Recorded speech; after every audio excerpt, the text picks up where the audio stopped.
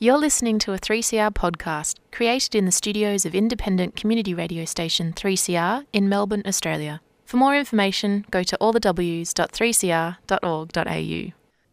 The 3CR Gardening Show is coming to you today from the Woi Wurrung Nation. We acknowledge the Wurundjeri people as the traditional owners of this land. We recognise the practices of care and cultivation of the land and waters by the First Peoples and pay our respects to their elders past and present. Wherever you are and wherever you garden, we encourage you to know whose land you're on.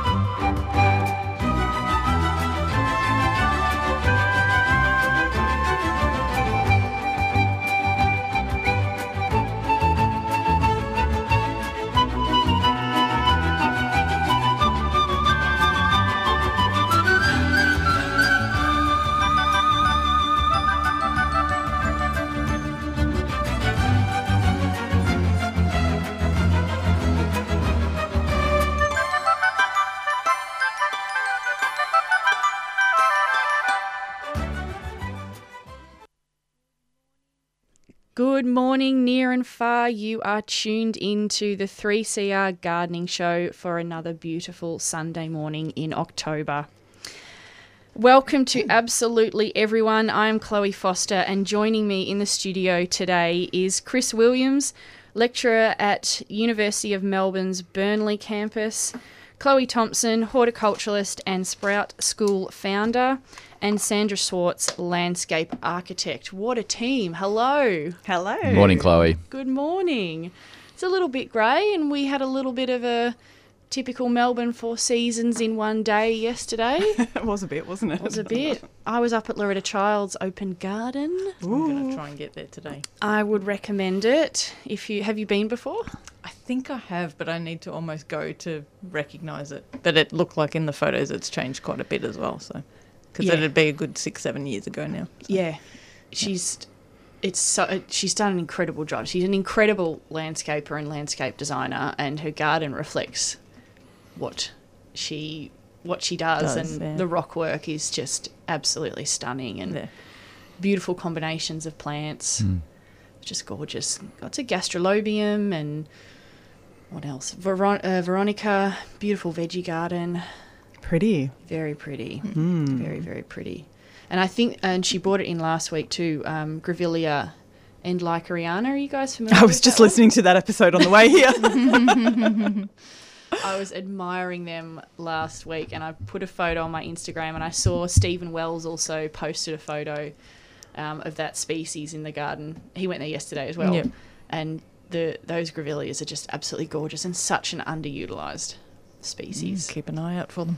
Yes, enjoy. And the sun came out for her yesterday. It was a bit drizzly in the morning, but it was sunny in the afternoon.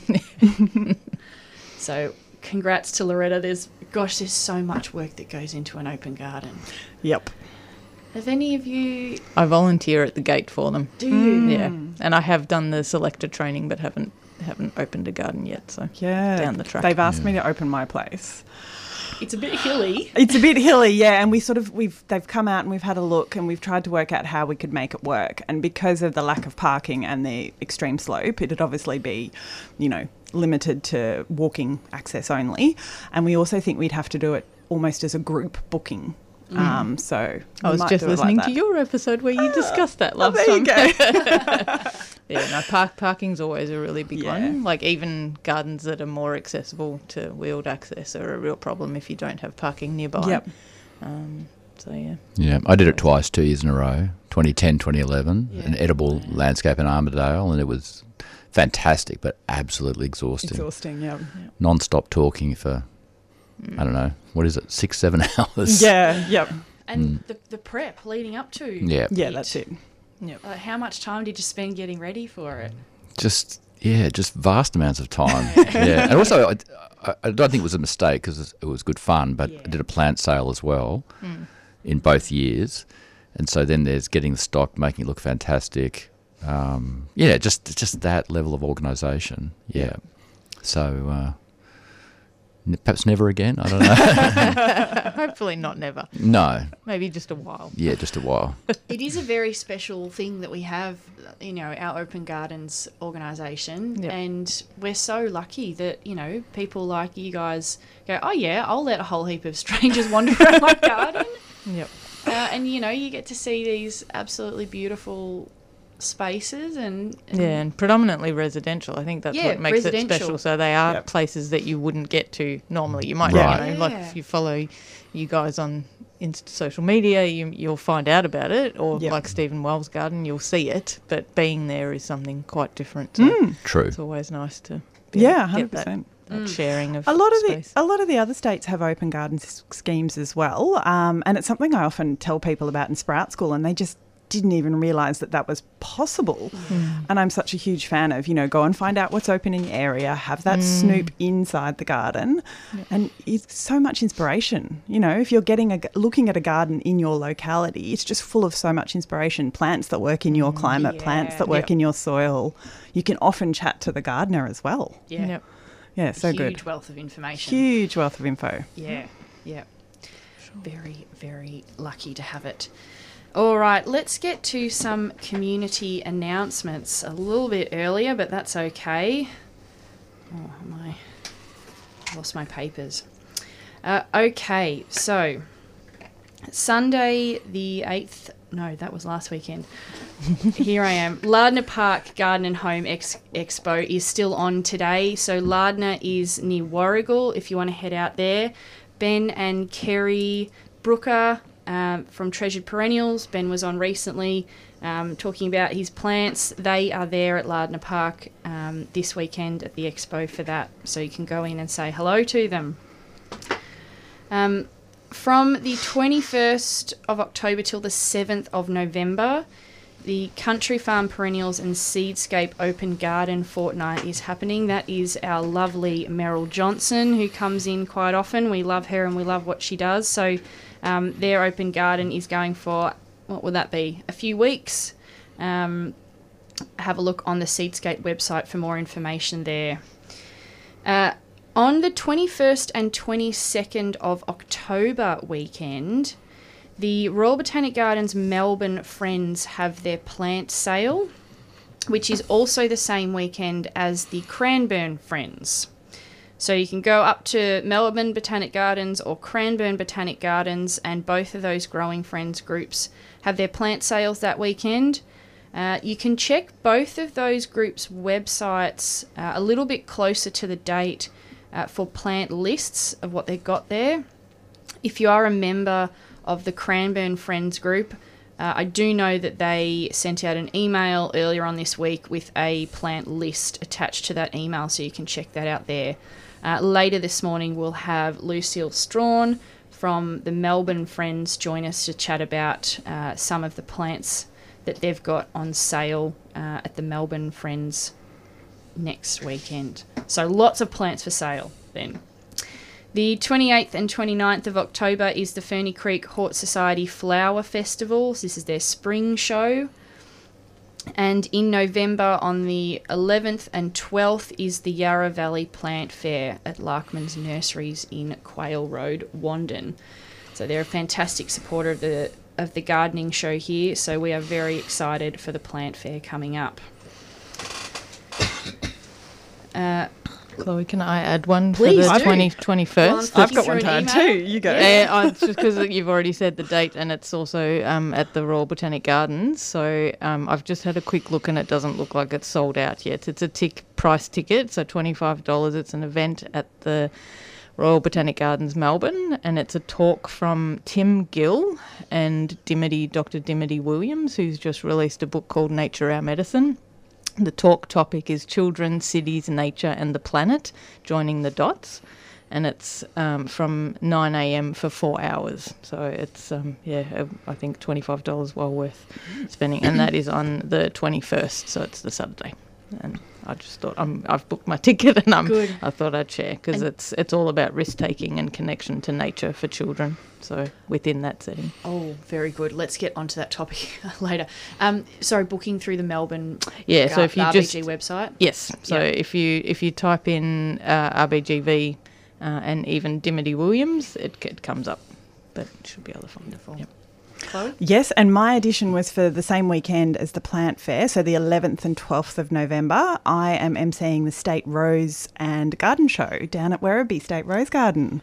Wicked. Yeah, so I've been to that event a few times, not as the MC, so MC will be really fun, but it's a great day out in the State Rose Garden, which if you haven't been, it's right next to the Werribee Park Mansion. Lovely. Yeah, so really nice day out, really fun, obviously lots of roses, but other plants for sale as well. And we've got some great speakers up on the stage, I think including our lovely AB Bishop as well. She's making an appearance on one of the days. Is she? Yes. So, yeah, good fun. And if you do come, it's on 10 till 4, both Saturday and the Sunday. Thanks, Chloe. That's okay. All right. Oh, gosh. Good timing, throat. All right, couple more. The Yarra Edge Nursery, which is a nursery at Melbourne Polytechnic's Fairfield campus, have increased their opening hours lately. They are now open from Tuesday to Sunday, 8:30 to 4 p.m. Huge range of ornamental plants, but edible plants and indoor plants as well.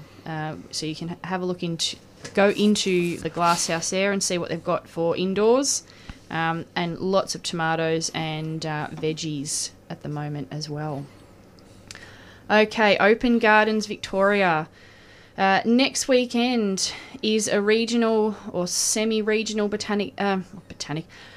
open garden happening. This property is called Rokeby. It's a historic property in Tallarook, settled in 1837 as part of a 27,000-acre Tallarook run. The current homestead goes back to the 1870s. The garden has been described as a private country residence with a wonderful sense of calm and loose open plantings. They've got a free draining granitic soil and an average rainfall of only 550 mil. There's many microclimates that have been created in the garden to grow plants that would normally not thrive.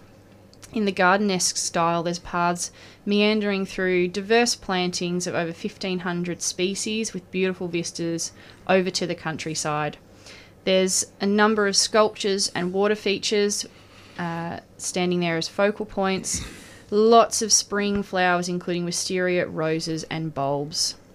A highlight of the garden is an ancient Aboriginal ring tree, grafted hundreds of years ago by the Torngarong people. The garden is $10 entry for adults, $6 for students, and under 18 is free. You can book tickets through the Open Gardens Victoria website, through their try-booking system. So if you type in to a Google search OGV Rokeby, and that's ROKEBY, 500 Upper Goulburn Road, Tallarook. Oh, that was a terrible reading of the address. Let me try that again. 500 Upper Goulburn Road, Tallarook, 3659, and they're open from 10 a.m. till 4:30. What a great excuse to head out into the regions for the day. Tallarook is halfway between Seymour and Broadford, I believe. Yep. So that's next Saturday and Sunday, the 21st and the 22nd of October. And you, our lucky listeners who have tuned in early, this is your chance to ring in now and grab a double entry pass to Rokeby next weekend. Speak to Bern and she'll tell you how you can get those tickets. So if you want to grab the Rokeby tickets, the number is 94190155.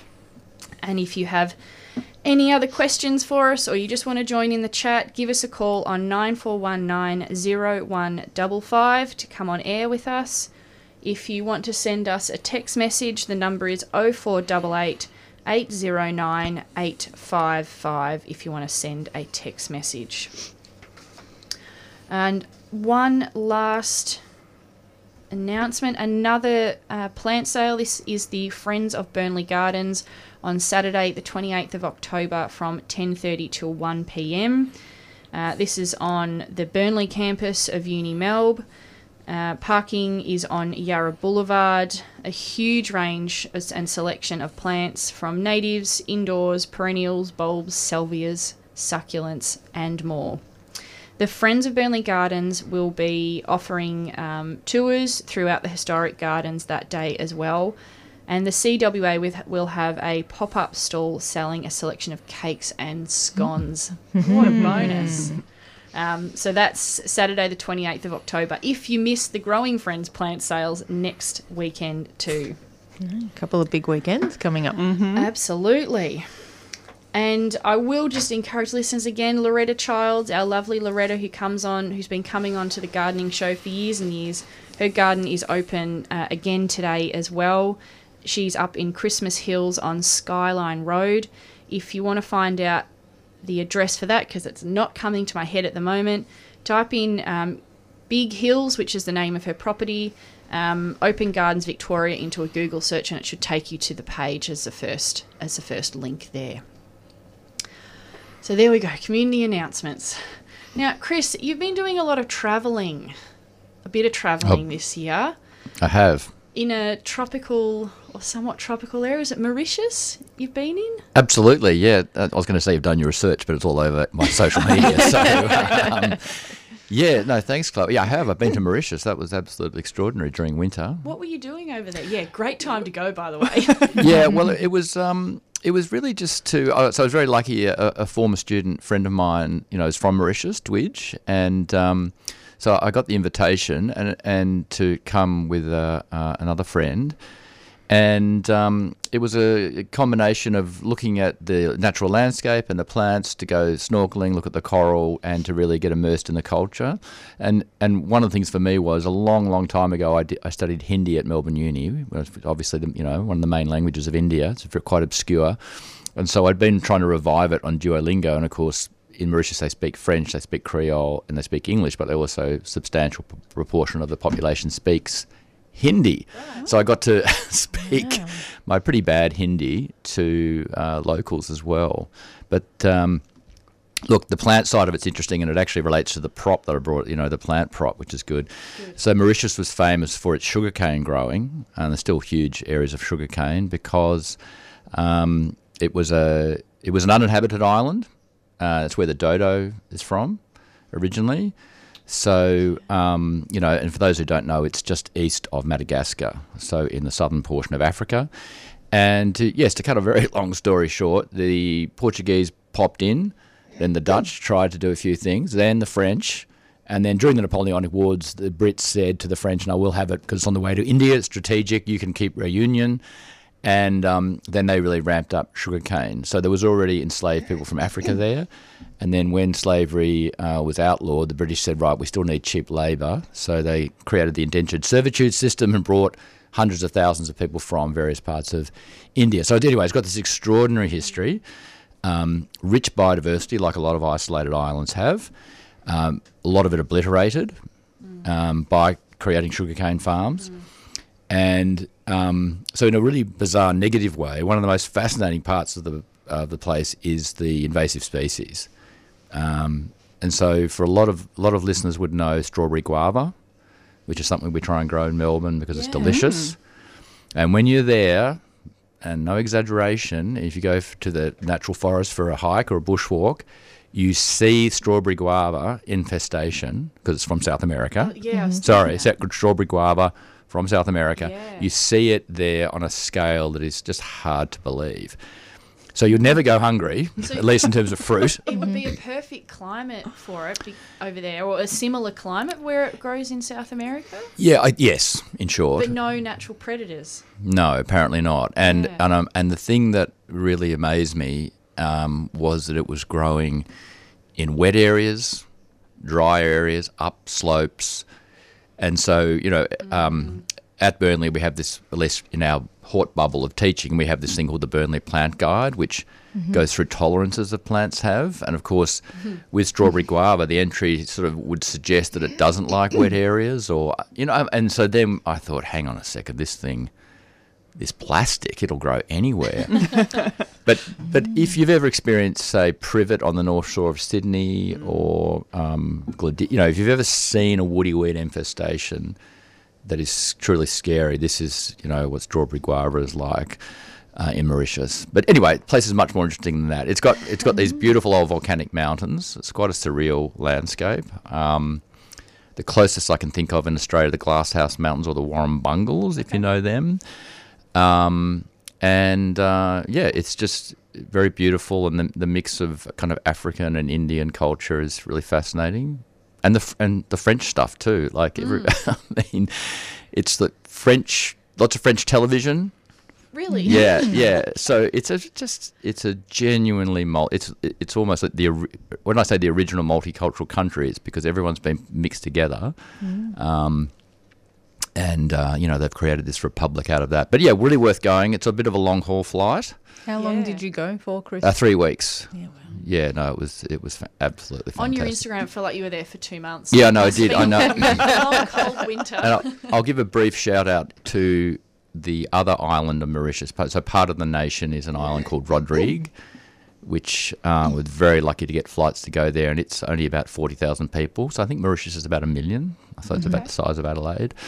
Rodrigue has this strange history. It was a kind of prison for recalcitrant enslaved people, so-called, and it's obscure in an extraordinary way.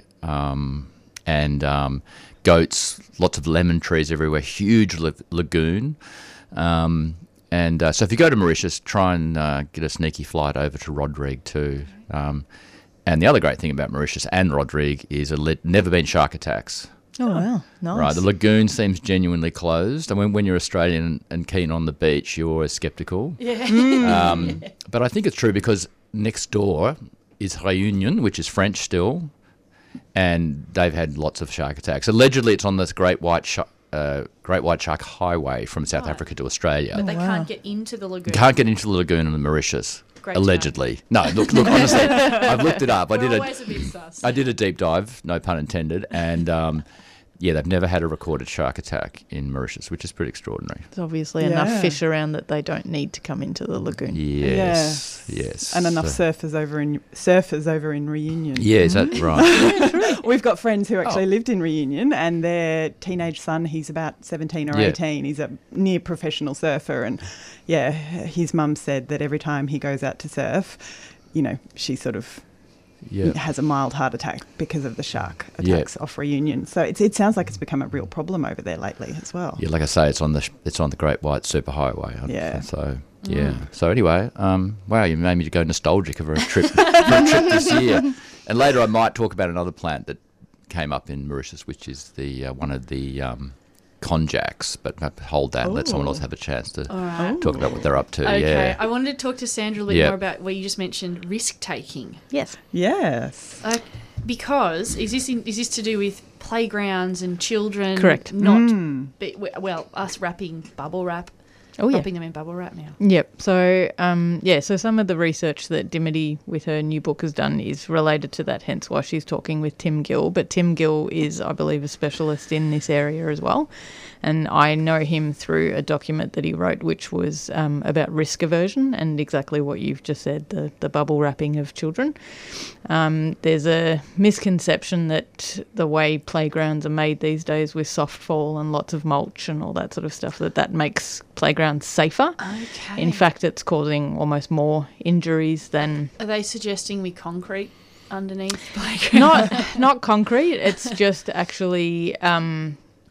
I guess some of the safety precautions or regulations around playgrounds and just the fact that certain equipment won't be used because it's too risky, that sort of thing. It's actually just looking at some of the later research, and both from Dimity's research and some other stuff that I was listening to the other day, they're talking about that now, especially with preschool age, the fact that kids are not getting outdoors and they're not being allowed to do anything unsupervised is actually really impacting their mobility. So you've got kids that are at kindergartens who are starting to have more accidents. They're falling over more because their sense of balance has been affected by the fact that they're spending more time on screens and indoors and sedentary. Wow. So I think there's a whole lot of more, I guess, GP sort of almost physical related symptoms that are starting to come out now that I hadn't heard about. Tim Gill was talking in his research, and that would already be, 5-10 years old. He was talking about just this risk aversion means that children don't judge risk in a realistic way anymore, and because there's soft fall there or there's mulch and things like that, they're not actually judging things correctly, and so they are actually falling more because they don't have It's that like, life it's fine, experience I'll of land on the soft stuff. Correct, and therefore they're actually then falling and breaking limbs, and so there's been no, from what I've seen, and I'm no expert, but there's been no evidence of, once we started safeguarding our playgrounds, that there's been less injuries, in fact, if not the other way. And like I said, now there's actually neurological developmental problems starting to happen, and of course these playgrounds haven't been around long enough that we know what are the effects on these people when they're adults. What? Go, Chris. No, just very quickly on that. I was just talking to someone the other day on this very issue. I didn't realise this was all happening because about 10 years ago I was at a Parks conference in New York, very, very lucky, and it was in Brooklyn, and there was this new playground had been built and it was slightly more risky. Yep. And our tour guide was saying that the Germans had done research, and this is from insurance companies, so actuaries, like statisticians, saying we now believe that the safe playgrounds are leading to more adult injuries and therefore more payouts. So that was 10 years ago. I heard that German research was showing and so the insurance companies themselves were saying take more make risk. them more quote unquote, I'm doing air quotes, make them more dangerous because the long-term consequences are worse. Yeah. And I will say my youngest brother Nick was reflecting, though, the other day that at the monkey bars at Lloyd Street Primary School in East Melbourne, for those who went there, he, in the mid to late 70s, I can't remember when it was, he fell off the monkey bars and cracked his head on the exposed concrete footing and was concussed and was in Cabrini Hospital for a day. So I guess there's, or a night, so there's... Look, though, Yeah, I think that realistically those regulations are not going to go. There's not, if within a certain boundary, because obviously in our work with Andrew Proctor Landscapes, we do playgrounds, and those concrete edges are going to be far enough away that's not going to go anywhere. It's looking at heights and just, I guess, that reasonable risk and learning about risk. So what we've done is we've cotton wooled it so much that we've taken a learning experience away from kids. And as I said, what has literally, like within the last month that I've been reading, I haven't heard this before, is the neurological developmental side effects that they're having, where children, they're bumping into each other, they're falling over at kindergartens because they're not used to walking on uneven ground anymore, or they're used to being in a stroller, or they're used to being carried around. Which, they're all things that are lovely in their own way, but it's, like I said, it's taking away a learning experience that's actually fundamental for child and human development. So they don't know the consequences of what does this mean for adults, like at these children. They're starting to look at more long-term research now, but it's just it's that more risk-taking. Whatever happened to adventure playgrounds? They must have. I mean, the ones that were really, there was a brief period, I think, in the mid-60s, maybe through to. There was post-war. Right. They kind of came out of that. So basically, Second World War had a development. excuse me, where. A lot of there were no playgrounds in the bombed cities, and so they, Denmark and places like that essentially made rubble playgrounds. From that came the adventure playgrounds, from what I understand. They are starting to make a come back, because you look at places like Royal Park and places like that, and the fact that and, you know, the children's the Ian Potter Children's Playground at the Royal Botanic Gardens, those places, because they're such a big hit, they are starting to come back. But I think the other thing that I've sort of heard both anecdotally and seen in the research, and we had a woman on an excursion with us from Burnley say her daughter is raising kids in Germany, and she said the whole European lens is very different. And I've heard since then as well that the Australian lens is overprotective. Like we really are one of the most extreme sort of overprotective countries for playgrounds at the moment. In saying that, the positive is it is starting to turn. We're doing a lot more nature play places. There's quite a few sort of landscape companies that are specialising in that, and there is more coming with nature play, and also bush kindergartens and things like that. So there is growth in that area, which makes me hopeful, but I think we've still got a long way to go, because people are just, as we've just seen. I remember the shift from the sort of fun pine log playgrounds when I was little to the plastic Maccas ones. I remember that shift, like when I was sort of coming out of or growing out of playgrounds. And then, maybe in the last 10 years, the nature play one at Royal Park right next to the hospitals is a fantastic. Oh, it's amazing. Oh, my boys love that one. It's the best, me too. My boys adore it. But I was just thinking about what you're saying about the soft fall underneath it. It's all mulched underneath. Yeah.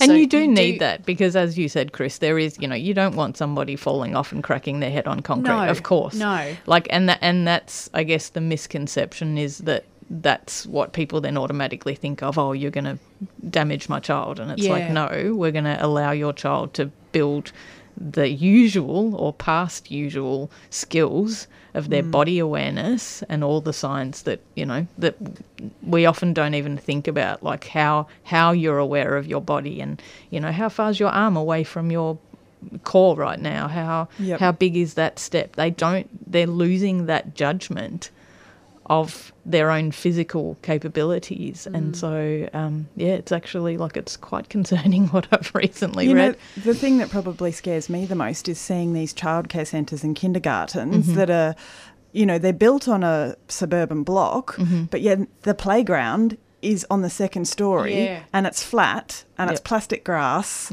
and there's a little sand pit. And so, like, there's a perfectly flat, even surface. There's nothing for the kids to dig in.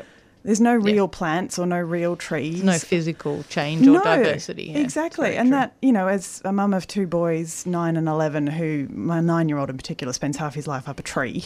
If you can't find him, go and look in a tree. And he's up there. There was unfortunately really scary data about talking that I think 1 in 6 kids has climbed a tree in their life now in Australia, which you just go, what?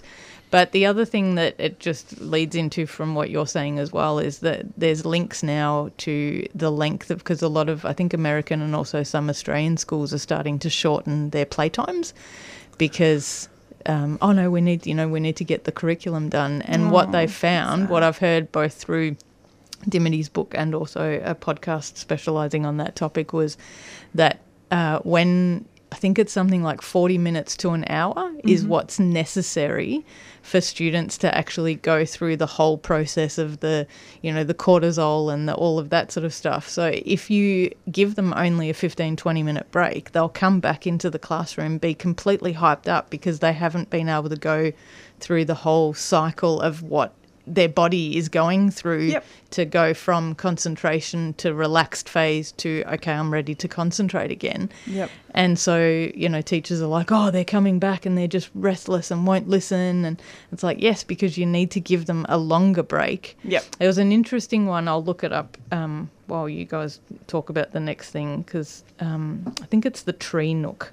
Sorry, Timber Nook. I'll just say that. If anyone's interested, look up timbernook.com.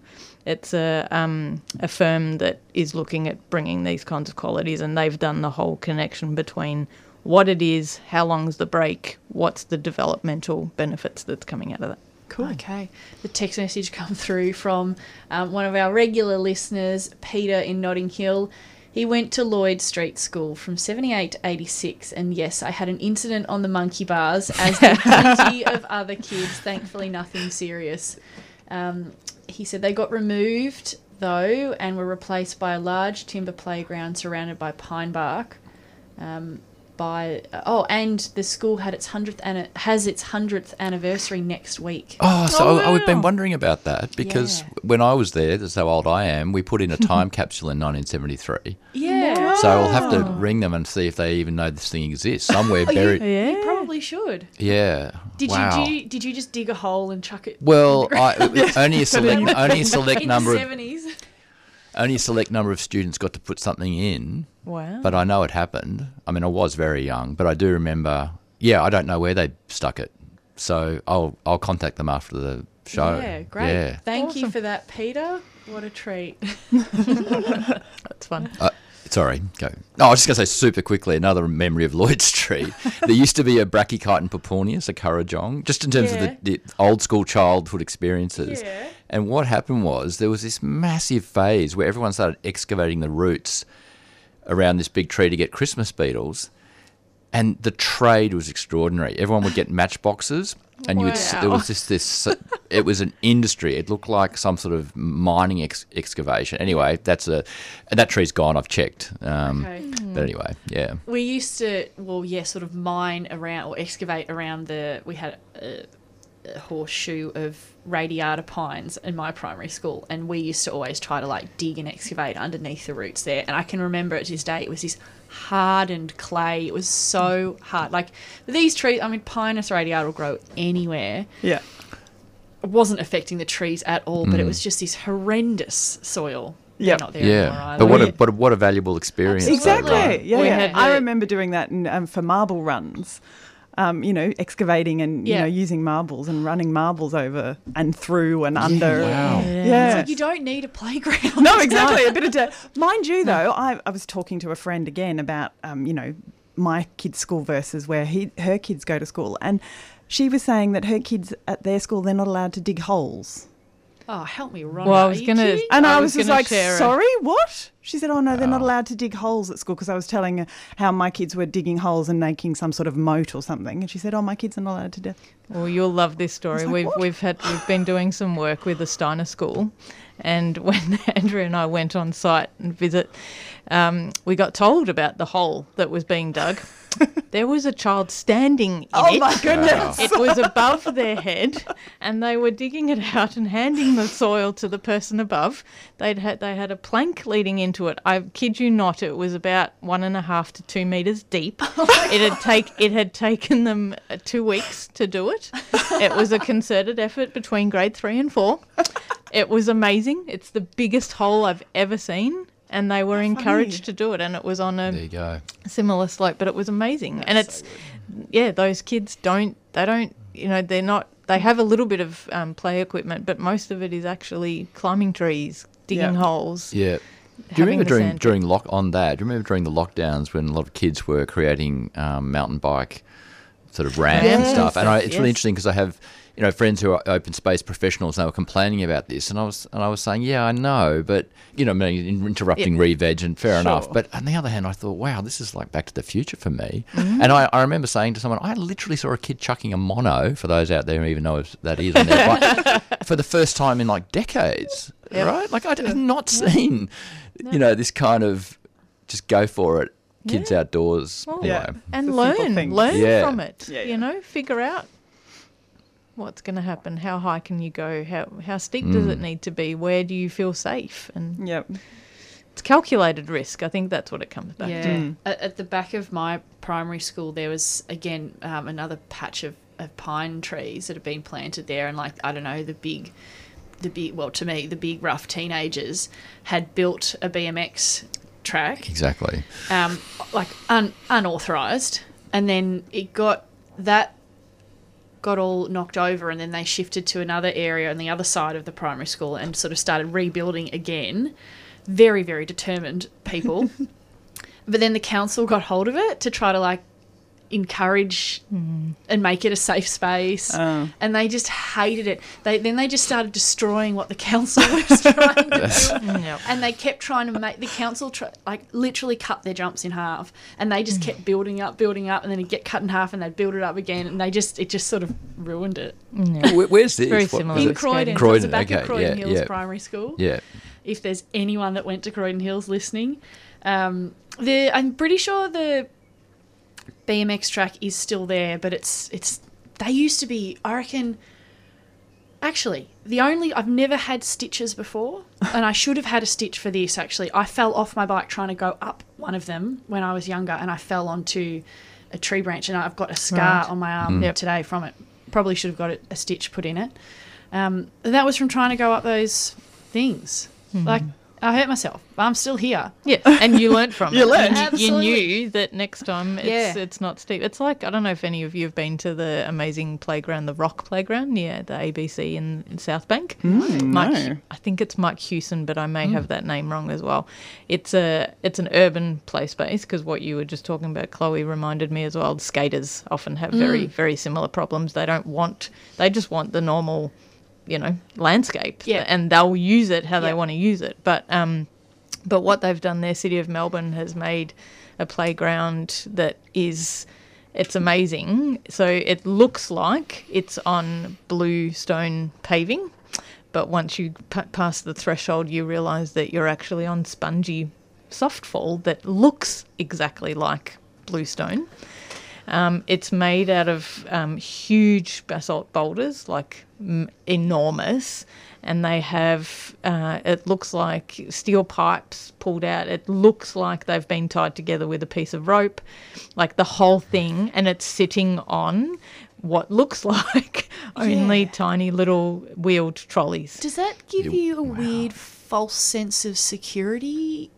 Well, I have to say I went there knowing that this will have been done with complete, all safety regulations in place, and they are. Like, it's all bolted down. That thing's not going anywhere. But the whole thing is made to look like you are taking risk beyond what you're doing. So so I think what it is it's almost encouraging that, but it's also just the way it's put together. It freaks parents out no end at the start. And I have to say, even as a person who went to visit it knowing exactly what it is, I was standing there going, oh my Lord, how is this done? Because this just looks like risky as, but it's amazing. And the kids love it. So any parent, and I actually spoke to a couple of parents while I was there, just explained, look, I'm a landscape architect. I'm really interested in, do you come here often? How did you find it? And they all sort of said, yes, it looks like it's really intimidating to start with, but their kids love it. And one of them was a parent who, I think his daughter would have been about 2, and she was having a go at the bits that she could have a go at, and I know I've spoken to other parents where it's that whole building of skills and risk taking that you do what you can, and then you build on it. So if something's too high, like your ramp, with the bike was, then you don't do it again until you're ready to do it again. Have another go. But yeah, it's an amazing play space. The most unsafe thing about that play space is the road right next to it, which has been fenced off. Yeah. So it's but yeah, it's amazing. I'd encourage anyone to go. It's right near the ABC building at the base of one of the sort of new tall skyscrapers at the back of South Bank. But it's a fantastic play space. If nothing else, then it pushes buttons and just has people question what can a play space look like. Insane. We were just looking at some photos of it as you were talking, and it looks real. Yes. Yeah. Yep. Yeah. Yep. Another text message, Peter from Notting Hill, Chris. He remembers there was a time capsule in '83 as well, in a garden to honour teacher Mrs. Venables. who passed away the year before. Remember Mrs. Venables. He remembers the brachychiton tree pods when they were opening, and they often got put down people's backs, as it was known as the itchy powder tree. Yeah, we used to call, exactly. Wow, we used to call it the itchy pod tree. Right. But When you mentioned that species, they thought, that's a risky plant to put in a primary school because they're... But you learnt. Yeah, Like Chris is still here. Peter's still here. I mean, when I was at TAFE, teachers were showing us like prickly plants, and one teacher I'll never forget said to me, "Oh, that one's great to put in a kinder or a primary school or something because it'll stop people from going off to a certain area." And I was like, "Yeah, the prickly ones do that, but they don't use them anymore." And you learn. He also dug around for Christmas beetles. There you go. Yeah, Great. Oh, all the goodness. memories this morning. Oh, that's funny. If you have a childhood memory of falling off a playground, text in, let us know. The number's 0488 809 855 if you want to message in this morning, and the phone line is 9419 0155. That didn't sound right. 9419-0155. That's it. This is the 3CR Gardening Show. I'm Chloe Foster, and in the studio with me this morning is Chris Williams, Chloe Thomson, and Sandra Schwarz. Now, Chloe. Yes. It's dahlia season It coming is up. dahlia season. Yes. They're often a question that we get, how do I do this? How do I do that? How do I look after them? How do I cultivate them? Yep. What are your tips for it? Oh, they're not as hard as people think. They're the most hideous looking little tuber, shriveled, bulby thing. It looks like a little briefly bit of dog saw your poo. post. It does. It looks like a little bit of dog poo. But 10 centimetres down, planted into free draining soil. You can start planting them about now unless you get really severe heavy late frosts, which in that case you could always cover them up anyway. Yeah. But pop them into the ground about 10 centimetres down, bit of blood and bone around it, bit of chook poo around it. And they'll go on their merry way. I tend to plant mine all in one bed, and I use it as a picking bed. I've posted it on my Instagram actually, so it's probably still on the stories. I put it on irrigation because they do need a fair bit of water, going throughout the summer months. And I also use trellis mesh netting or garden netting, which I lay horizontally and support with stakes, and that just helps to keep the stems of the dahlias upright and nice and strong and good for picking in the vases. But do you raise the mesh as they grow? I put 2 to 3 layers of mesh, so I started, I probably could raise it, but some grow different speeds, so I'd end up shredding the leaves. So I just add another layer. So they're growing through the mesh. In other words. They grow through Got the it. mesh. It's called trellis meshing or something. It's the stuff that's about about 10 centimetres by 10 centimetres. Apertures, yep. Yeah, and it's just made of a nylon, so it lasts and lasts. You just take it down each year, roll it up, and So you then reuse it. just Yeah, great. reuse it again and again. And I absolutely adore them. I love them in all the sunset shades, but they're just the most pretty flower. Yeah. Very photogenic. They are very photogenic. Yes. I've never grown one before, though. I know. Don't worry, I get a few people addicted, so they should come with a warning. Yeah. Chris, you brought in, was it a tree dahlia you I brought in this did. morning? So I didn't realise that Chloe was going to talk about. I say dahlia still too, even though I have, colleagues that love to say dahlia. Is No, it you say? yeah, which I is say prob- dahlia. I do Yeah. dahlia. So this is a big stem of a tree dahlia, so Dahlia imperialis. So this is the largest in the world. So it's from Mexico, which I think they're all from anyway, or Central America, from the highlands. So this is the dahlia with the very long bamboo-like canes, probably up to 4 metres, probably more like 3. Wow. And they have these big pink star flowers, not quite as complex as the cultivars, but really beautiful plant. And you can grow it from cuttings, so you don't actually need the tuber.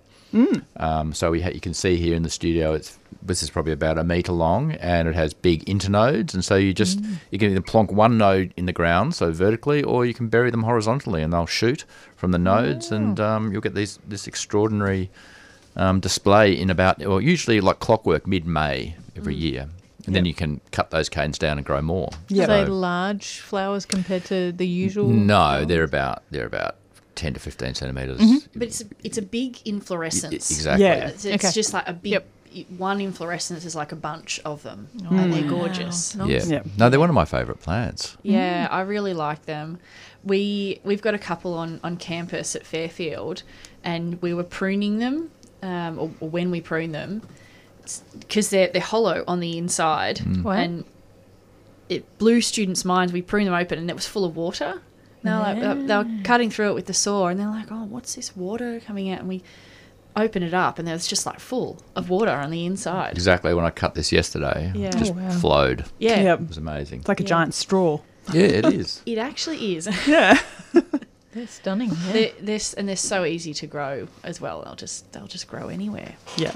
Years ago I heard, and people will still say that, dahlia tubers are edible, and some people... Yeah. And, but these ones, honestly, I found one reference in Mother Earth News from the early 70s that said they were edible, the tubers, but in the academic literature, there's one reference to the leaves being used as a famine food by one particular language tribal group. So I tried to cook it once, and it was like eating a pine log. You heard it here. Dahlias, no.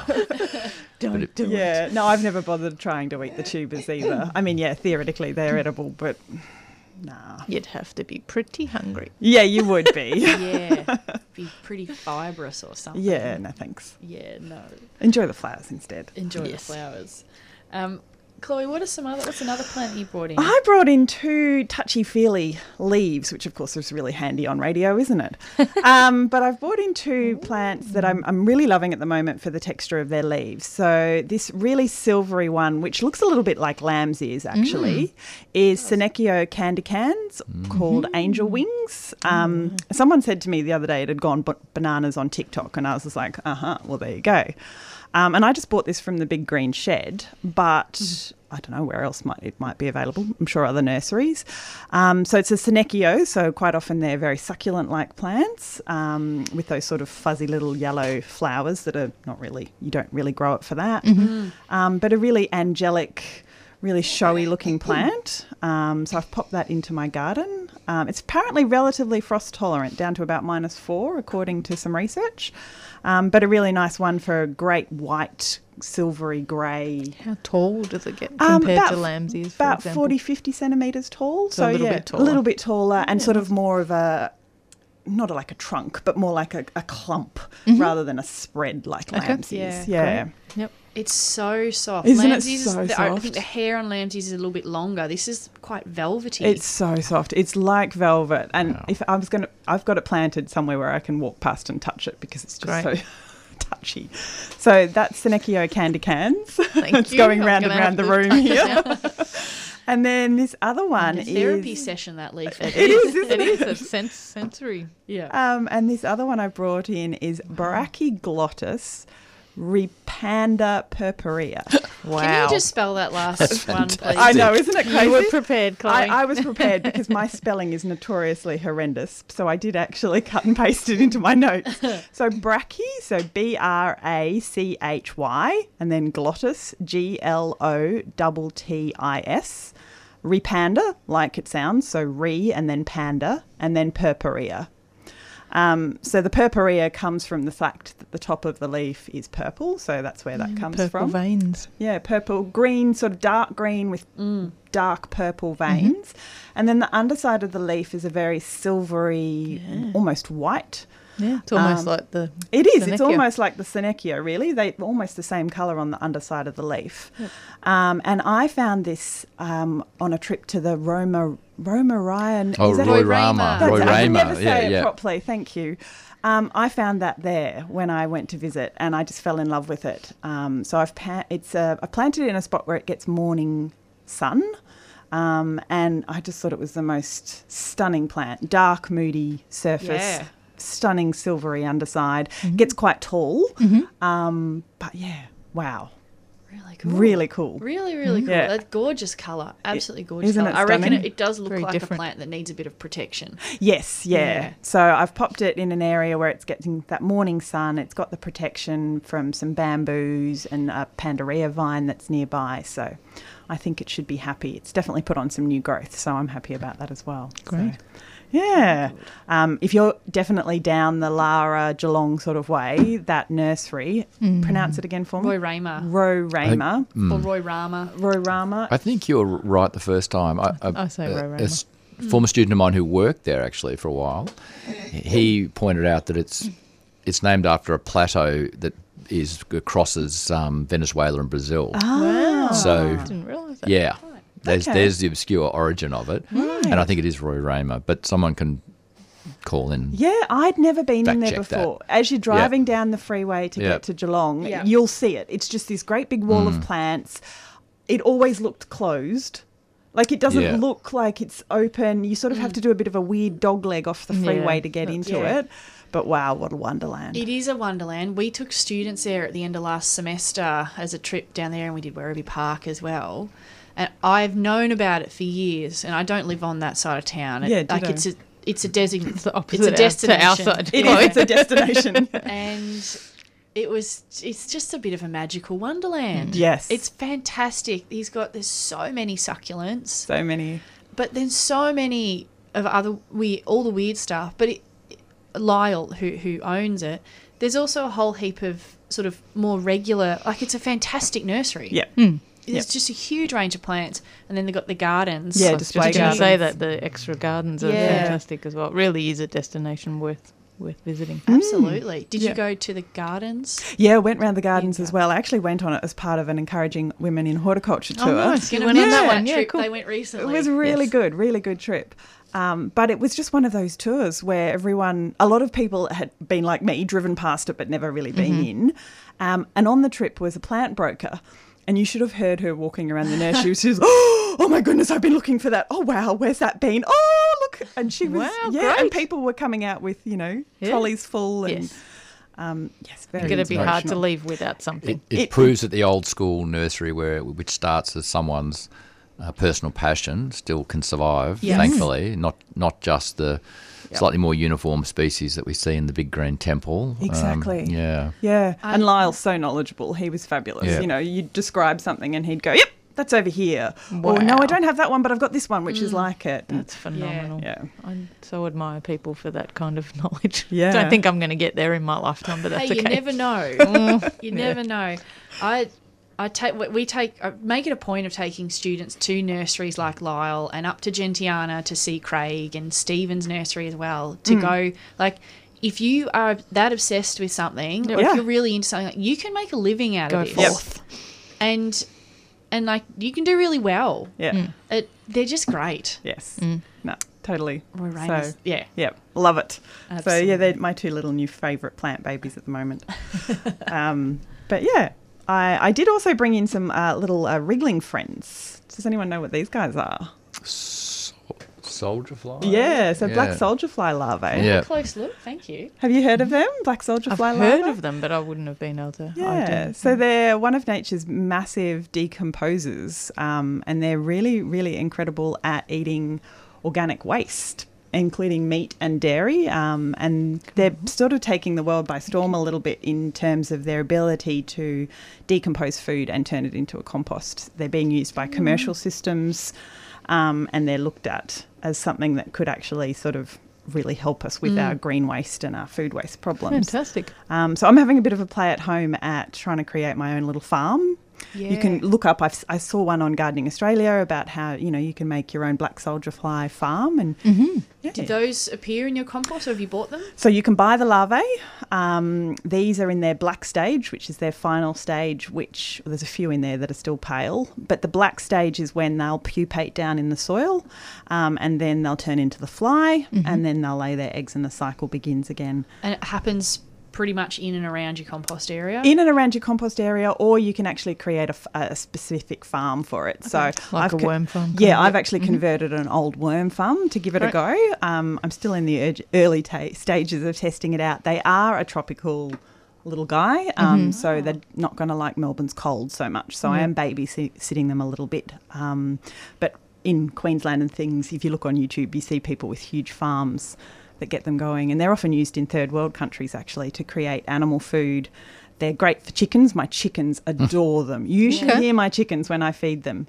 And So you feed them the stage that they're at now? Yeah, so I'll feed them the black stage. So what's crazy about these little guys is at the moment I've got them inside in a tub in my laundry because I'm scared it's too cold outside still. Well, we're having some... this week it is. Yeah, exactly. We've had some days of like 3 and 4 degrees overnight. It's just ridiculous. Yeah. What's crazy about them is that, so they're in their tub, I'm feeding them, kitchen scraps, and they're eating it. and you can almost hear them eating it. They're moving and stuff. Yep. But what happens is they're little white little grubs that feed away. But then as they mature and they get ready to try and pupate, they turn this dark brown, almost black colour. And what they'll do is they'll rise to the surface in the tub, and then I've put little toilet paper rolls on the surface, and innately the little black grubs will go up a 30 to 40 degree slope, and they'll innately go up out of the decomposing matter and then try and fall into the soil. Weird, isn't it? Yeah. Wow. So these little black guys, they innately go up this little slope that I've created for them, and then they fall into I've got a bucket. They fall into a bucket.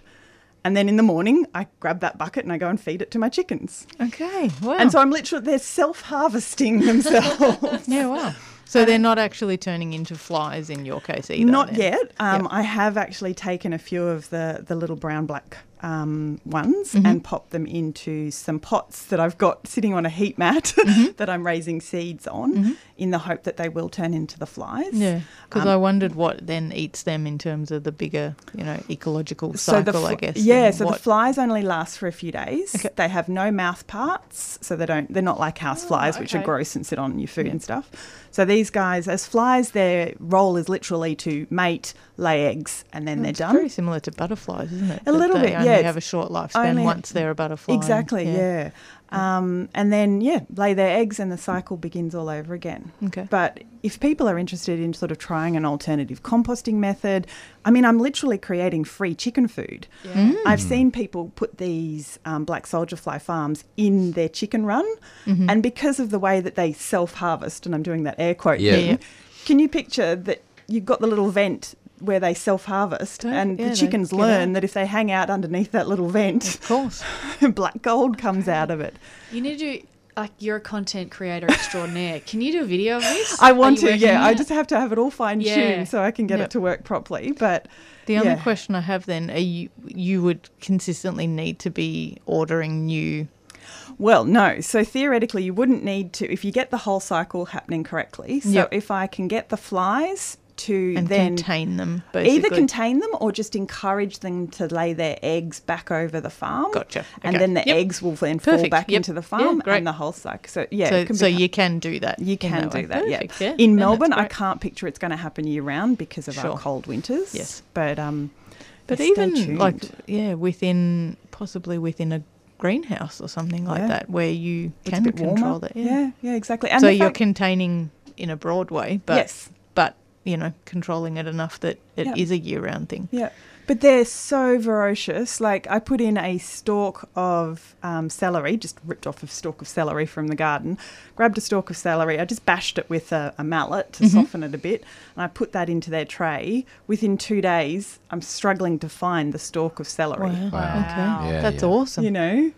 That's really cool. Yeah. That's great for compost. Exactly. And they'll do meat and dairy as well. They won't eat bones. So it's the full, Fogo bins type thing now. So cool. So anyway, stay tuned. Yeah. So if I'm thinking about cold compost systems and hot compost systems, would they struggle in a hot compost system that got up to 60, 70 Yeah, degrees? they probably would. But I've certainly seen them in my black, my little Dalek compost bins, my cold compost bins. So that's great. If you can't do the hot composting, which it is a bit of it's sort of another job. Mm-hmm. Yep. I don't have the space for a multi-bay compost bin system. Yeah. But you'd be able to use these to, cold composting can take longer. So these would help. Yeah. Like urban composting. Exactly. Or, something the size of a worm farm. So, as I said, I'm still in the trial and error stage yet, but if I can get it to work, keep an eye on your findings. Where did you buy the larvae from? So I actually bought the larvae. We also have a bearded dragon.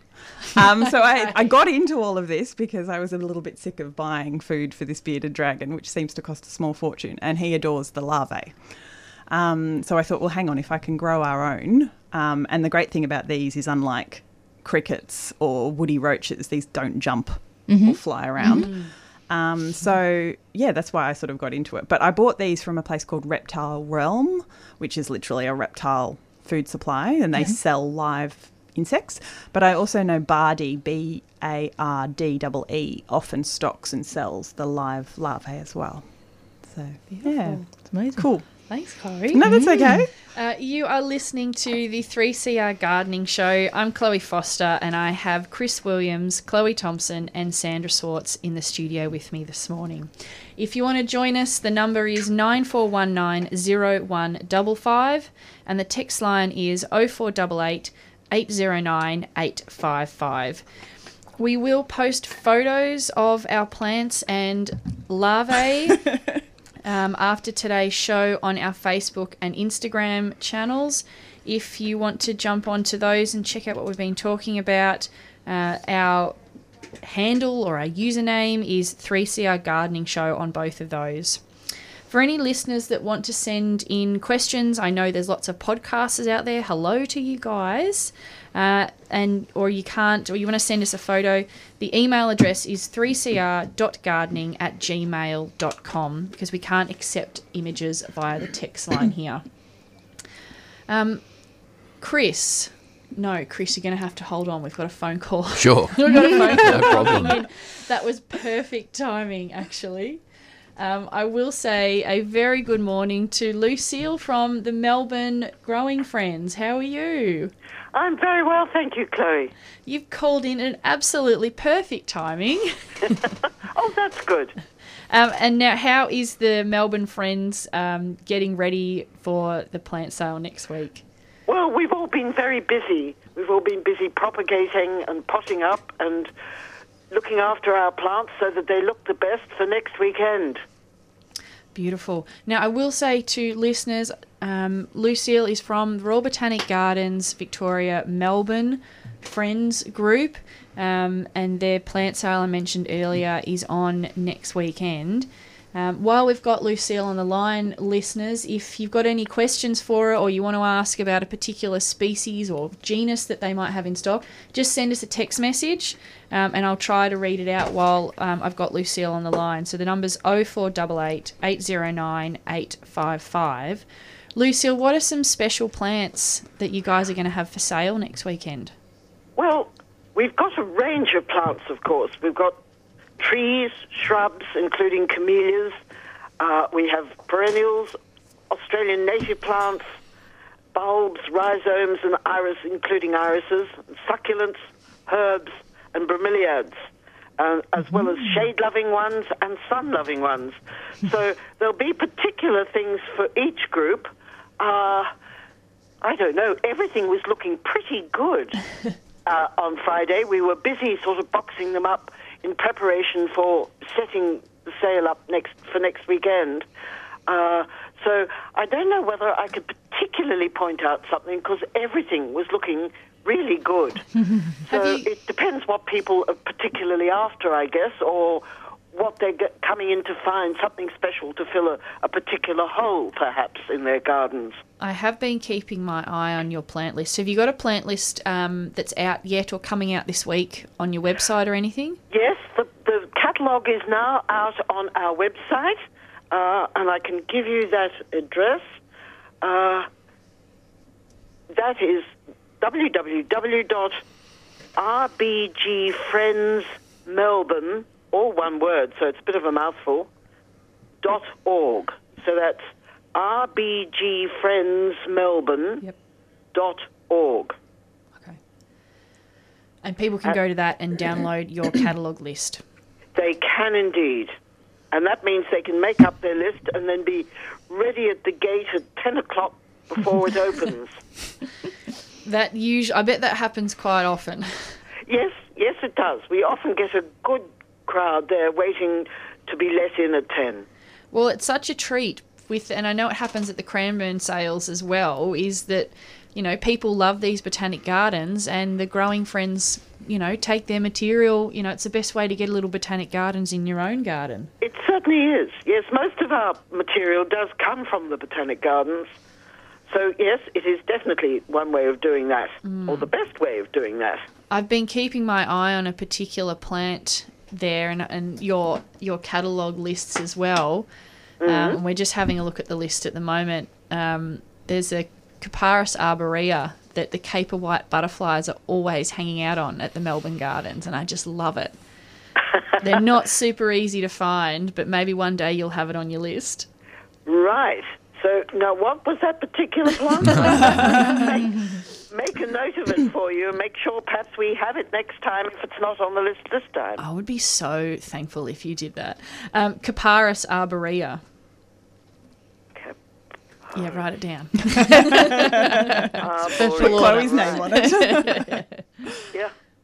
Okay. Yes, I've made a note of that. Thank you very much. We're looking at the list now. There's a lot of plants on here. Oh, yes. The nursery is absolutely chockers at the moment.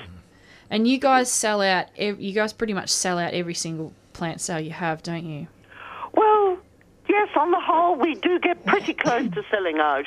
I think last time there wasn't a great deal to take back to the nursery, for which we're always grateful. But that means we have to work very hard to fill the nursery up again. Yeah. Lots of work to do. I'm just looking at the list now. So there's some aloes, lots of begonias. Yes. So many. Do I see citrus? Clivias, crassulas. Ooh. Lots of plants. Lots of salvias and a variety of perennials, and the Australian natives group always have something interesting in there, often some unusual and threatened plants available. Mm-hmm. So, yes, you'd be hard-pushed not to find something really good and interesting. Yeah, there's 48 pages there, Lucille. Well done. Oh, we do our best. We work hard. Yeah, that's amazing. Absolutely. And all the funds go to projects supporting the Botanic Gardens, is that right? Mm-hmm. That is correct. Beautiful. Fantastic. Now, where is the plant sale being held again? The plant sale is being held inside the gardens, inside E-Gate, or what they're now calling the Southern Gate. So, yes, that's a new one on me. All the gate names have recently been changed. Oh, have Yeah. they? Oh, no. They will start to make more sense because they're actually named after, what they're close to. I was going to say, I Yeah, tend to well, reference it, it's- the yes. herbarium gate, the cafe gate. It'll be almost that sort of thing. Okay. It's Yes. just getting used Well, to that what does make sense. it's that transition zone that makes Yeah. them a bit, but yeah, it'll come. So we're inside the Southern Gate. So we're on the south side of the Botanic Gardens. Yep. That is near the herbarium in a way. sounds Like like F gate's Well, right next. no, F gate's right next to the herbarium, but then it's the next one round, so it's a little That's bit right. further. Yes, Yeah. it is. Yep. Yeah. Okay. So we're between the herbarium and what's the name of that road? No, it's gone out of my mind There's now. But anyway, yes. Bird something drive. Birdwood Avenue. Birdwood no, Avenue. we're on Birdwood Avenue. Yeah, that's yes. what you're on. Yep. Yep. So the Birdwood Avenue side and just Might be Anderson. Is it Anderson Anderson Street? Lucille? That's the Anderson other Street. side. That's right. But between the herbarium and Anderson Street. Yep. Yep. Yep. beautiful up the south here up that end. All right, Lucille, well, I really wish you guys absolute fun and games, and I hope you get a massive crowd next weekend with the huge plant range that you've got. I'll see you there, Lucille. I'm Well, getting I to look pop in forward after the to seeing talk. you, Chloe. I look forward to seeing you and any of your listeners who are coming along. That would be great. Yeah. And let's hope the weather is kind to us too. Indeed. And thank you very much. No worries. All the best, and Thank you we'll talk very to you much. soon. Alrighty. Bye. Bye. All right, this is a 3CR gardening show, and we just spoke to Lucille from the Melbourne Botanic Gardens Friends Group. Their plant sale is on next weekend. I have Chris Williams, Chloe Thomson and Sandra Schwarz in the studio with me this morning. If you want to give us a call, ask a question or have a chat, the number's 9419 0155 and the text line is 0488 809 855. Chris, question for you. Yep. What's growing in the Burnley field station at the moment, or where are you at with all that? Thanks, Chloe. Yes, so I do grow lots of interesting things down there as part of my novel crops project. Yeah. Now, is that with one of the subjects that teach? Yeah, do you teach or through a few subjects at that? Yeah, no, I stuff? link it mostly to my subject that's called food production for urban landscapes that Chloe next to me says she did a long time ago. Yeah, just to have that live, literally living demonstration garden, so students who mostly are growing, standard vegetables, can also see some other material that can grow, but also to see it in from an aesthetic point of view as well, when plants are all clumped together. And so, yeah, everything's coming back to life. So we had a mild winter. And I mean, I guess you could call it a food forest, but I hesitate to use that term. Perhaps a garden with different life forms in it. That's the ecologist in me coming out. So one of the plants that has been of great interest has been sugarcane in the last few years. So I've brought some in. Growing sugarcane in Melbourne. Yeah, so I did see some growing in a primary school garden at Fairfield, and I thought, oh, that's interesting. And then I'd been donating some of my plants, like cranberry hibiscus, yam, sweet potatoes, and so on, to the Botanic Gardens, to the kitchen garden there next to the children's garden. And so as part of that process of that donation, I was given a few things in return, and that included sugarcane. So I grew it in a polytunnel. It did really well, unsurprisingly. And then I put it down in the field station that does get, between 1 to 4 frost every year, depending on the season.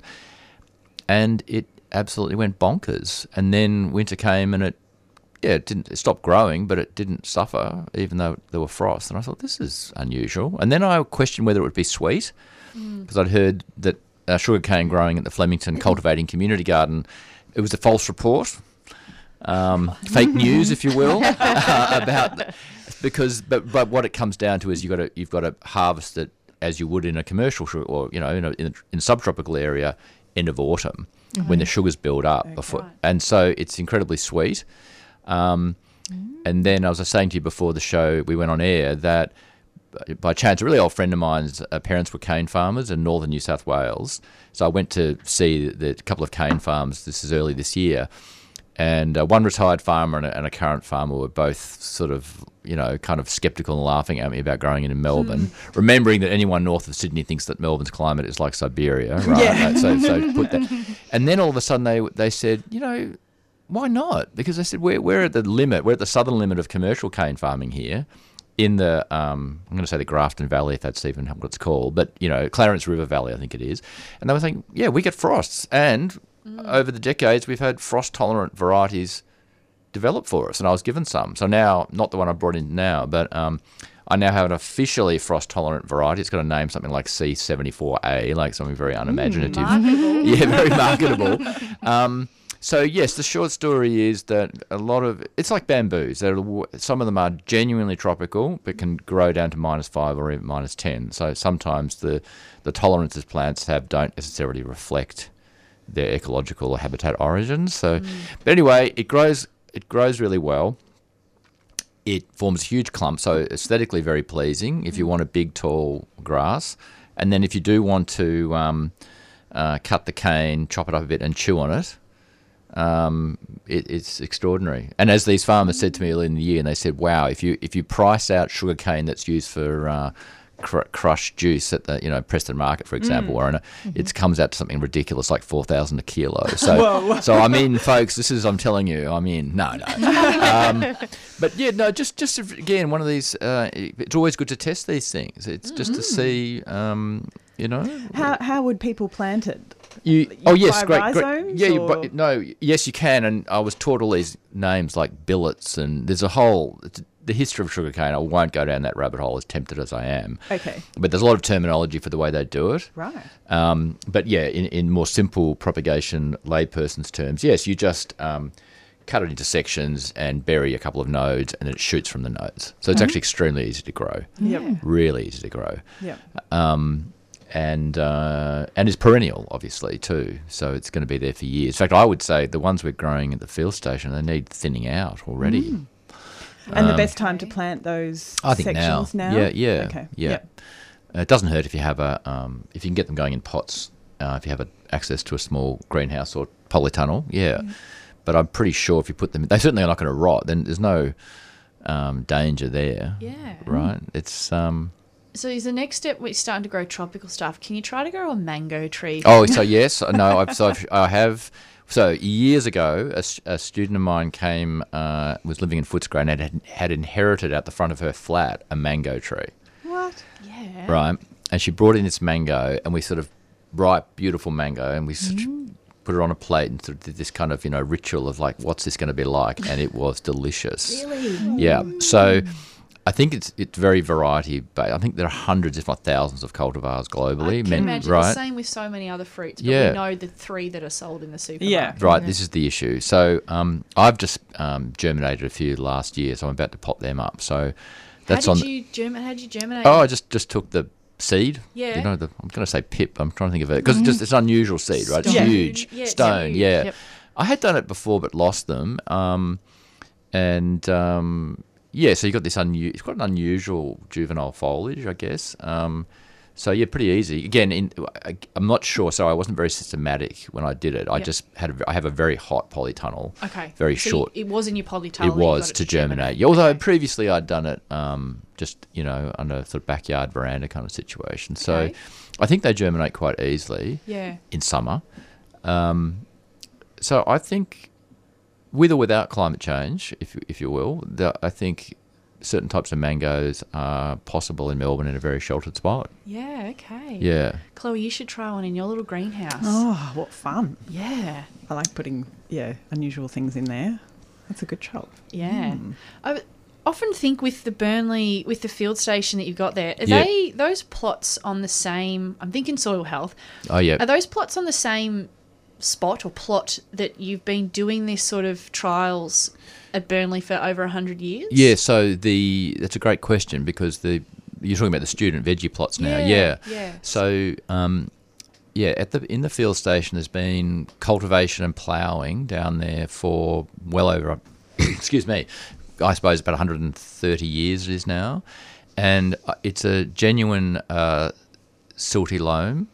Oh, how nice. Yeah, so it is, but it's very forgiving. Everything that you read and study will tell you that you're going to get a loss of productivity over time. But I think what's happened is that in some sections there are plough pans, meaning that the practice of ploughing has created a hard surface, about 400 mil down in some, not everywhere.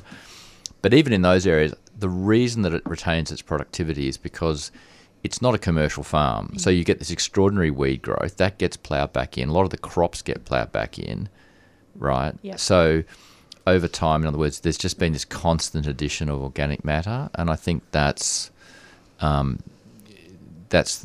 explaining it, right? I'm really glad to hear that you said that there's weed growth because our veggie patches at our Fairfield campus, you come back after summer and it's just like the weeds are as tall as me. Because there's so much nutrient, synthetic and organic that goes into the plots each semester. But that's right. And I mean, the proof is in the pudding in the sense that the crops are usually extraordinary. The broccoli heads there, I don't know, were they gigantic? They were huge, yeah. I remember getting incredible harvests I think it was about 12 years ago that I was in your class, Chris. Yeah. And I remember getting incredible harvests. The first time I ate New Zealand yams was or oca was from those patches. Yeah. The lemony kind of potato-y type tubers. But they were ridiculous, the amount of stuff that you got out. We all had our little designated plot and we virtually all planted the same thing. There was a little bit of differentiation. Yeah, I've cracked down on that. No, it's all very uniform now. It's all very uniform. Yeah. There you go. But great class. Well done. Oh, thank you. Well, it's a legacy thing. I've inherited it and then tweaked it to be something, a bit different. But it's fantastic to run a program where students are growing food and you can see photos of students doing something similar right back to the 1890s. You feel like you've got this sort of stewardship responsibility. I think teachers like yourself, and I can't even think of some of the other lecturers' names, really sparked my interest in that.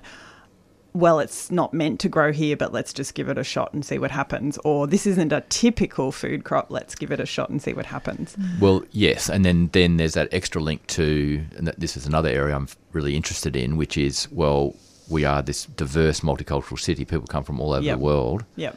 What are the things they'd like to grow? Yes. Have they just assumed that you can't? Yeah. Right? Mm-hmm. So...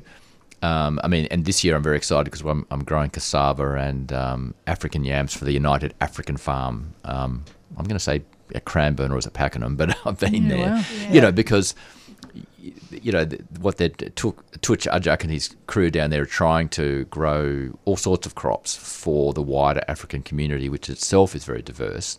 And he doesn't come from a yam eating background. We're getting into yam content. So diaspora. That's right, briefly. But people from West Africa, Nigeria and Cameroon and Ghana, it's called the yam belt, and they're super into these giant tubers.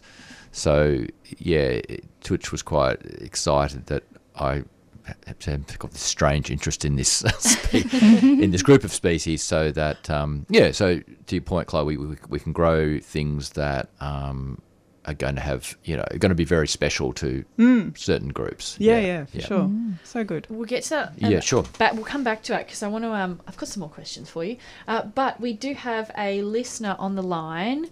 Good morning to Meryl Johnson. Hello. Hello, Chloe, and all the listeners, everyone on the panel. Hi, Meryl. How you going, Hi. Meryl? We're very well, thank you. Enjoying the garden with a good 6 inches of rain under its belt. How good. That's heaps of rain. But Chloe, I'm ringing in with some breaking news. It's good news and sort of bad news, but not. We have traditionally opened our garden over many years in conjunction with the Gardevalia Festival, which is an open gardens festival with many gardens in West Gippsland that opened at this time of the year. Yeah. And we always love to participate in Gardevalia because we raise a lot of money for our local charities via the Gardevalia openings. And we believed that the Gardevalia Festival of Open Gardens had folded because of the ravages of COVID when it wasn't able to operate for a number of years. But good old gardeners of West Gippsland, they've formed a new committee, and the latest news is that the Gardevalia Festival is now back on in April as an autumn opening to give the new committee a chance to get everything up and running again. So we have postponed our open days to remain in line with Gardevalia in April next year. But if anyone, we're still welcoming many clubs and bus groups who've already booked in for this spring, and so we're welcoming clubs and groups or anyone by appointment because we don't want to disappoint people this spring. And I have to say, the garden is looking very gorgeous. Now, you should be able to show it off then. But we didn't want people just to be turning up and expecting, as has been previously advised, but expecting all the big displays and, the normal opening, because that's now been postponed until April. Okay. But if anyone would like to give me a ring and make an appointment, you are very welcome indeed, and there's no entry charge. Bless you, Meryl. You are so generous. Did you want to give out your number on air, or will we leave that number with Bern? Oh, no, that's fine. I can give out the number online, and people can also look on our website, on the Seedscape website, and the telephone number is there as well. Okay. So the phone number for appointments to visit the garden in spring is 03 56 284 202, or they can email us via the website or on cfp@nayook.com.au, and all of that's on the Seedscape website. Okay, all right. Thank you for calling up and letting us know that, because I did speak about your open garden this morning. So if listeners were awake then, it's been postponed until April next year. And the good news is the big Gardevalia Open Gardens Festival is back on after a COVID lull. That's in great. April next year. That's so good. And I've just I've just Googled Gardevalia Festival while we've been talking to you. So it's GARDIVALIA.com.au, and there's links on there to the open gardens. And there's a calendar and maps and heaps of information on there. So people can go and check out the information there and get prepped for April. That's wonderful. Thank you so much for all the help you've given in publicising, because we do raise a lot of money for charity through it. Absolutely. And, thank you to you for your time and your knowledge that you bring onto the show. So I'll be back again in a couple of weeks. Good. Can't wait, Meryl. Have a great day. Bye. Thank you. Bye-bye. Okay, and we do have another listener, Anna in Malvern. Good morning. Hello. Nope. No, Anna's gone. Anna, if you're still listening, give us a call again. I think we have lost you. All right, back on to what goes on in these food growing class that you unit that you teach. So students are given a plot each. 5 square metres. And is there certain plants that they have to, that you guys give them to grow, or do they get to select some? No, so it's as Chloe was hinting, there's a plan. Yep. Everything's provided. Yep. So it in time-honoured tradition, there's late tomatoes go in, super late, although we get them going in January, and they're at the back.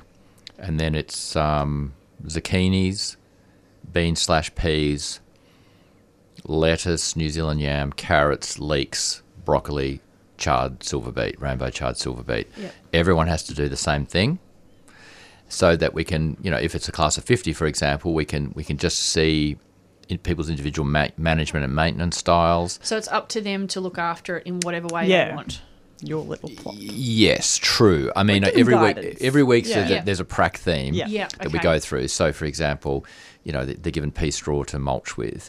So it's so in a sense it does become quite uniform, although that's spectacular though when you've got splashes of colour, say from the chard, then with the differential height and leaf shape and texture. It's it never gets old. I mean, every year, and also how quickly things grow. Because we plant them in they're planted out in early March, and so there's enough. The soil is warm enough. It's very exposed down there as well. Yeah. So one of the things that's very clear is because of the good solar access and air circulation, we're still producing zucchinis up till the record is end of the first week of June.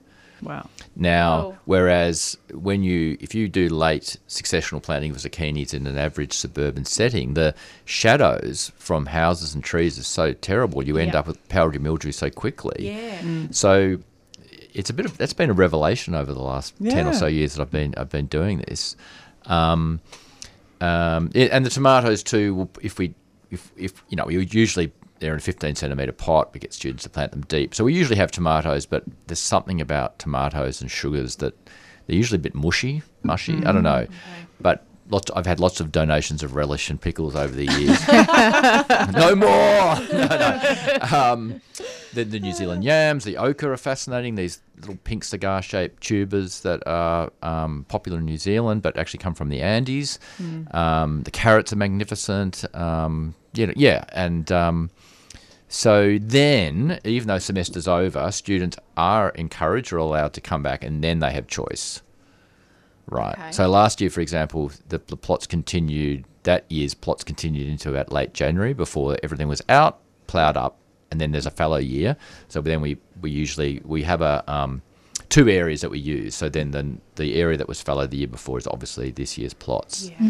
Mm-hmm. Do you grow a cover crop on the fallow? Try to. So Rowan, my colleague in the nursery, has been very good on that in the last few years. But one of the issues that comes up is that you've really got to plough your cover crop in before it goes to seed. Yeah. Right. So, I mean, the best laid plans sometimes, to be honest. But so no, we do. And we get students to sow those seeds now. Now, we didn't do that when you were doing the subject, Chloe, doing green manure, right? So, lupins or peas or just rye. So mixing it all in. Yeah. But I think one thing that's really occurred to us in the last few years is that this sort of model of providing all the plants, having a defined area, having a plan is actually a really good, it's a good model for sort of new types of community gardens, if you will, or communal or short-term public growing, right? Because not everybody wants to have a plot that's in a community garden forever. But if you're renters, for example, or you're a family that just wants to learn, you can, I think you can provide packages where people look after some, have a veggie plot in a community garden food production space for, say, 6 months or a year, and then someone else gets a turn. So, but I'm working on that. I'm actually trying to cost it out properly at the moment, because otherwise it just gets sort of subsumed into the university budget. Yeah. So I'm trying to think that through. It is hard to work out that stuff. What's it really costing? Yeah. All the labour. I mean, I always end up propagating all the ochre and some of the things, and I think, oh, hang on, if this was properly costed, Yeah. I know. I really enjoy what seeing your posts on Instagram with from a teaching perspective and from a a garden perspective with what you're doing with the students, and some of the some of the food that you do grow is a little bit left of centre. The cassava and all the sweet potato. Do you do a lot of? Yeah, a lot of sweet potato, but that's almost I'll put that in the easy category. Although the variety differences are important. So there is a type of sweet potato that is sold at the big green shed / temple, right, as it's been called this morning, that is not a good producer. But the standard orange ones, the standard purple one are very good in Melbourne. So I've had this 8-year relationship with Fairshare for their growing program. Since summer of 2016 into 17, we've been planting sweet potatoes, and we get these huge harvests. It's just that, so sweet potatoes are very forgiving. Cassava, not so much. Yeah. That's a genuine heat-loving plant. However, if you have an El Nino summer and it's very long, then you can produce okay roots. But then there are some communities, not all, that like eating cassava leaves. And they're prolific, so there's no problem there. So there's just tricks. And so one of them, for example, is you need mother stock or parent stock to, and something like cassava, which will always rot in the ground, even in a mild winter, you have to have it growing in huge pots, in preferably a polytunnel. But the trick is zero irrigation for 6 months. Yeah. Just dry them out. Yeah. And, that's why it's become such a globally significant food crop, because they're drought tolerant. Yeah. Right? Yeah. So, I don't know. I should literally write a book one day. You should. You should. Yeah. With those tubers, like with the potato, you can sort of cut out the eye and put the eye in. Because I've never grown those sorts of tuber before. How does that work? So, with sweet potato, it's just a matter of inducing adventitious shoots, meaning just making them produce shoots from the tuber. And they'll do that if you have a warm spot in your house, say above a fridge or a hot water system or something. That will definitely bring it on. But even just in a cupboard, you'll see them. You might have even experienced that where they just suddenly shoot. A heating mat, like Chloe mentioned before, is good. Just sweet potatoes in a shallow tray of potting mix on a mat or in a polytunnel, somewhere really warm, will shoot in time. Let's say by late November, you just pull them off the slips and stick them straight in the ground. Yeah, okay. So sweet potatoes are an Ipomia, Morning Glory family. They strike from cuttings. It's ridiculously easy. Speaking of TikTok trends before, a few years ago, a student said, contacted me and said, "Chris, have you heard of TikTok?" I'm like, "Yeah, but it scares me." She said, "Yeah, it's scary. It's a psychic vortex. But you need to know sweet potato sprouting is a trend. It's gone nuts." Really? What it is people putting sweet potatoes suspended in jars of water. Okay. Yeah. And then letting them, I think it was a lockdown thing. Yeah. Again, letting the vines just climb up as an indoor plant, which is kind of, seems a bit strange. But anyway, sure enough, I went on and there it was. So... And that's a kind of primary school thing we all remember, right, with potatoes. You can do the same with sweet potatoes. But I'd put sweet potatoes in the easy category as long as it's full blasting sun. Yeah. Like a lot of plants we know, they do okay foliage-wise in the shade, but you won't get much tuber production. And then, so it's a mix of things, that just a few tricks, but some things are relatively easy, some things are suboptimal for sure. Yeah, or there's sort of certain things you need to do, like put the cassava in a dry pot. Yeah, because cassava is, you grow from cuttings. Yep. They're not really truly a tuber. They're just a sort of large root. Yeah. That has a cortex. Yeah. So that you can't propagate from cassava so-called tubers. Yeah. But again, from cuttings, ridiculously easy. And in fact, as long as they're warm, you can leave the cuttings lying around for months and months, and they'll still strike. Right. Yeah. Wow. Yeah. What can be a very important crop in coming years, I think. There's something about elevated CO2 in the atmosphere that's going to affect them, but I'll have to double check that. But in terms of heat tolerance, they're unbelievable. If you had a 40-degree day in Melbourne in summer, and everything else is looking a bit sad, cassava's just shimmering. It's sort of phenomenal to look at it. Just love it. Can grow optimally, according to a colleague of mine who worked in Mozambique, can grow optimally between 30 and 40 degrees, which is very rare. Yeah, okay. Mm. For food, hot. really hot. Yeah, Loves right. it. Jeepers. Yeah. Okay. All right, we've got a couple of questions to get to. A caller has asked. Oh, they don't want to go on the. They don't want to go on the phone. About having slugs in compost. Is it a bad thing, or how to fix and balance it? Is it got something to do with being too dry or too wet? I'd say it's probably a bit too wet if it's got excessive amount of slugs. They're not necessarily a bad thing, though. I mean, they're, decomposing material. I had the coolest. Have you seen the white and with the red triangle slug? I think it's actually called the red triangle slug. I had one of those last summer. Really, and they're bizarre. They literally are white. I've heard of them. They're quite large, and it's got a red triangle on its back. I had one of those. Wow. I know. Indigenous to... I think they are actually, yeah. So I had one of those in my compost. So I would suggest it's probably too wet. Maybe add in some more browns, particularly some dry browns. Yep. So some leaf litter, shredded paper. Shredded newspapers, shredded easy. cardboard, so long as it's, unwaxed cardboard. Yeah. Yeah. Add in some more browns. Give it a good aerate. Yeah. It should be fine. Yep. Yeah. Get either the aerated drill thing into it or Yep. pitchfork and zhuzh it around. Yep. Yep. Okay. Susie, our lovely producer, is listening, has messaged in, and she says shout out to her favourite local nursery, the Valley Road Nursery near Geelong, opposite the bowling club. Brad and Jeff. Hello, boys. Friendly and knowledgeable staff like nurseries used to be, and please support your local nurseries. And she loves Poyntons in Essendon as well. That's still a good one. Yeah. They've been there for a long time. And she's also very glad that Gardivalia is going to be running again. All right, we've got 5 minutes to go.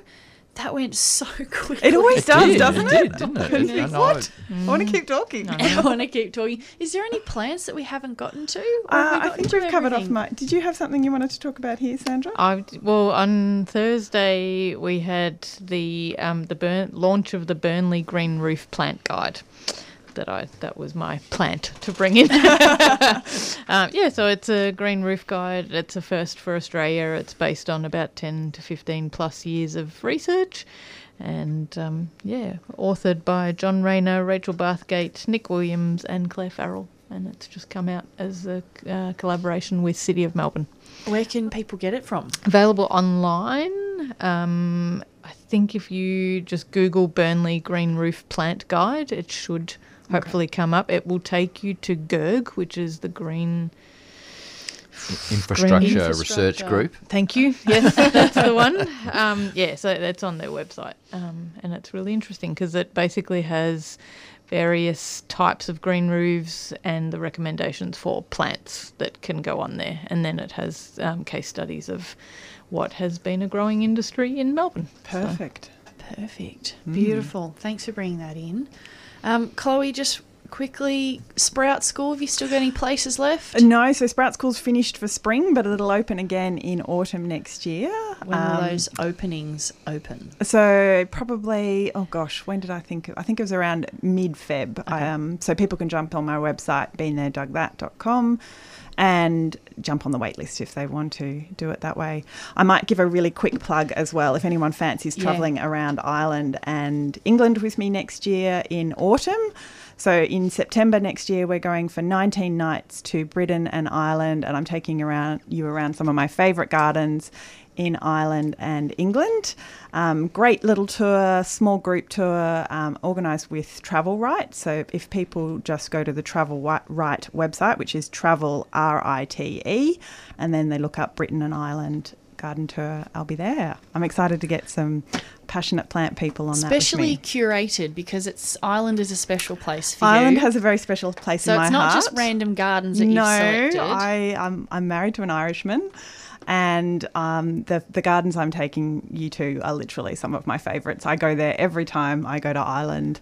If you've never been to some of these, and some of them are off the beaten track, they're not the typical ones that you'd know. June Blake's garden is just amazing, jaw-droppingly beautiful, and it changes with the seasons, so it's really fun to look at in different seasons.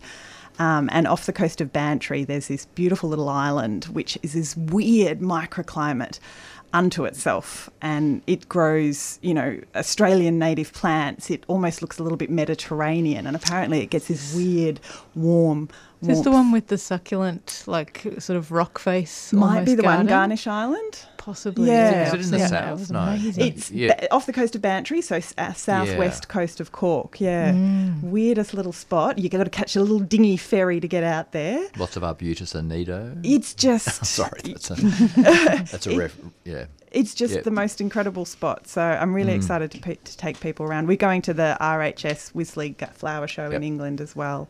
So yeah, love to have you along. Sounds amazing. Yes. Awesome. Very much. I'd love to jump on. Maybe I'll think about it. All right. That has brought us to the end of another gardening show for this Sunday morning. So thank you, Chris, Chloe and Sandra Thanks, for Chloe. coming in and sharing your knowledge and your time. Bern, thank you for keeping us in line in the studio next door. And thanks to Liz, who does our socials. Have a lovely Sunday, everyone. Get outside, get some sunshine, and we'll be back again next Sunday at 7:30. Have a lovely day.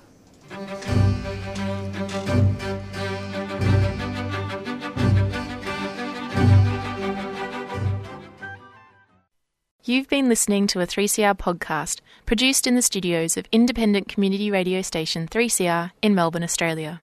For more information, go to allthews.3cr.org.au.